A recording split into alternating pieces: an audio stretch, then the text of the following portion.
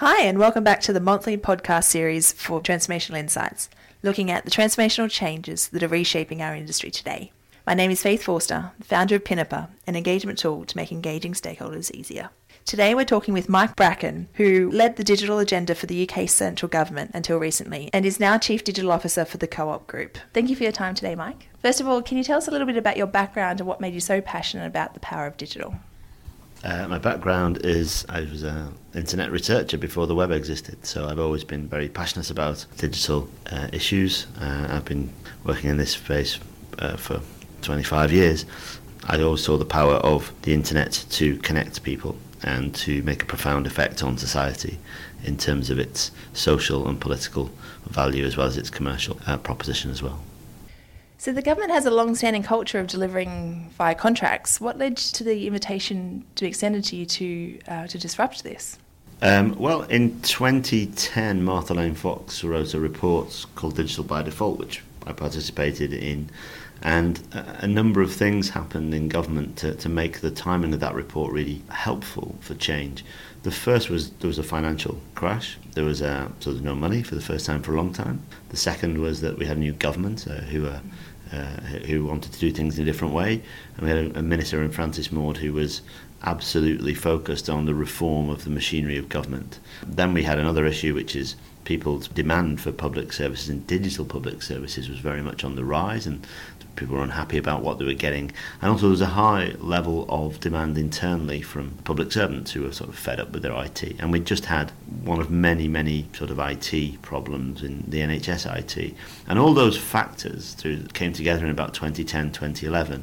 And Martha wrote a report, and Francis Maude, to his incredible credit, did something very unusual for a politician, which is he accepted every single recommendation and said, let's do all of those. And one of them was to create GDS, a government digital service, and I was recruited to be its founder and to make up the name, actually, and also to lead it, which I did for 4.5 years. And so what made you brave enough to take this on and try to disrupt government? Well, I've been working in this space, or advising, consulting, writing, all the rest of it, for a long time, and I saw that there were these 5 main blockers to government really transforming itself.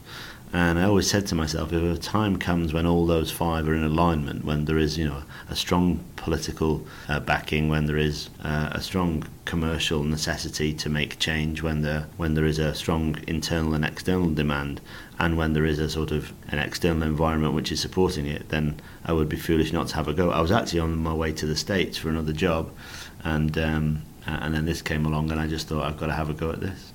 So a lot was achieved during your time steering the digital agenda for the central government. Can you give your own version of what you thought the highlights were?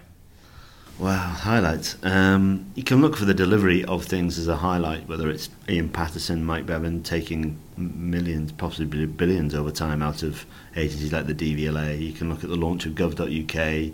You can look at the internal changes in government to make e-petitions, making questions in the House of Commons. I think the biggest single thing we did was to start a culture. When we arrived in government, all the people in government who were absolutely fed up with this sort of big IT build, big requirement capture, wait 5 years and get a failed IT program, and we've shown them they can do a different way now. And you see that in international governments. There's 5 or 6 governments right now setting up or have set up straight up imitations of government digital service to do this, to work in this way. And I think that's the biggest achievement, is that I don't want to claim credit for things we haven't done, because I think things will happen in the future because of the tens of thousands of people we have shown, very talented people who have been shown that it can work in a different way. And once you've worked in that way, you sort of can't go back. So I don't know what will happen, but what I'm seeing internationally is governments around the world following suit. And I think that the biggest thing we did was give people the confidence to show that they can deliver public services digitally, and show them that all the things that a small number of vendors and suppliers who had a lockdown on this system said couldn't be done could actually be done. And that was no mean feat. Clearly, bureaucratic and risk-adverse environments like central government are notoriously difficult to change. So I'm sure there were some challenges in getting to that point. What would you do differently if you had your time again? A bit bolder, and I've I've only finished 2 months ago, so I need a year to reflect on that. But I'd have gone bolder, I've gone deeper if I could have done, and I would have really pressed for starting again in some areas. There are some parts of government which are frankly beyond reform, not because of the people in them, but because of their operational structures. They're so bedded in. You need to start again. I think the thing I would have done is, on reflection, is I would have been. It sounds easier now, but I would have been clearer in shouting out some of the appalling practices that I saw on occasion in parts of the public sector. The public sector is a very wide and federated system, and I had the privilege of being given a mandate which from the centre allowed me to dive into this system all over it. And I think me and Mike, Bevan and a few other people got to know the operations of government far better than most people. And I say that because most people who work in government work in a silo, they work in a department or an agency. They may even work in one or two in a career.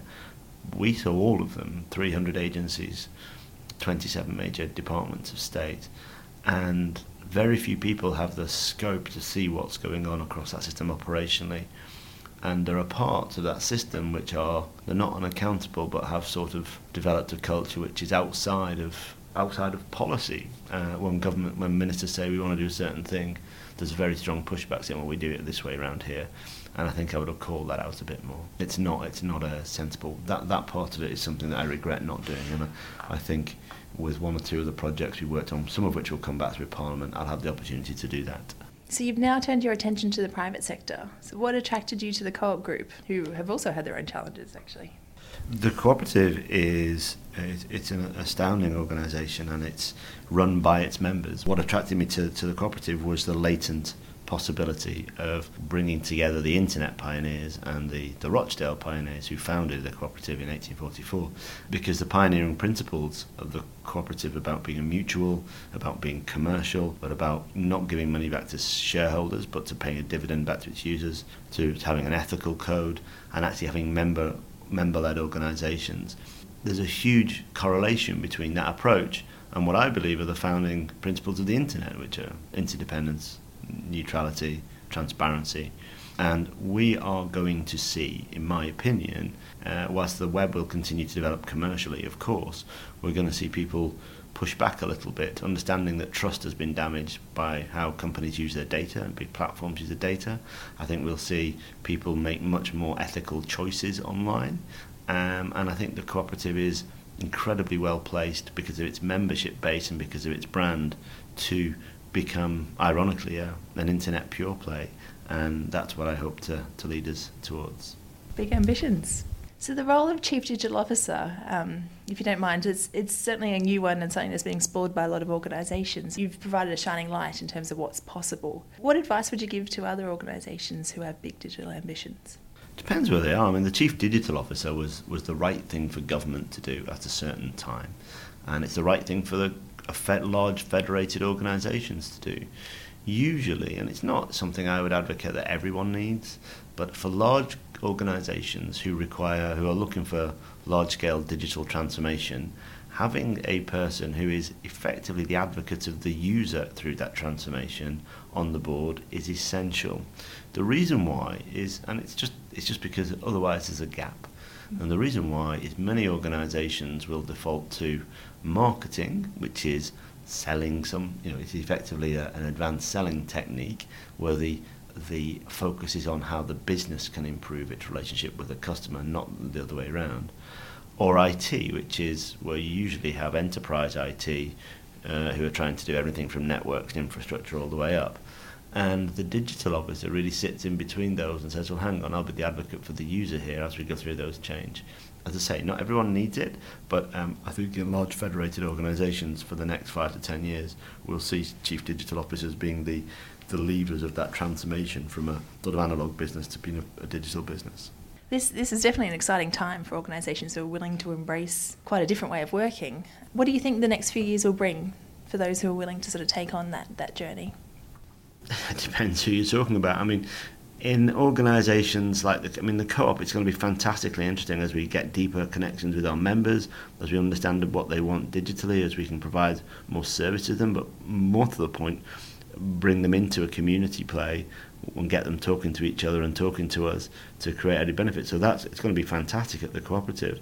I think for organisations that don't go down a transformation path, for large organisations, they should look at the internet and just say, well, if you're not going to go down that path, what's your business or organisation going to look like in 2 to 3 years? I think there are some that maybe could retain a position, but the internet is changing everything very quickly, and large organisations have, I think, little choice but to embrace some of this change. How you embrace it is the critical question. If you embrace it with your users and say, we're going to put your needs first as we go through that, then I think you stand a good chance. Mm-hmm. If you're trying to retain the current organisation setup and structures of the business, you're going to have a little bit of a harder play.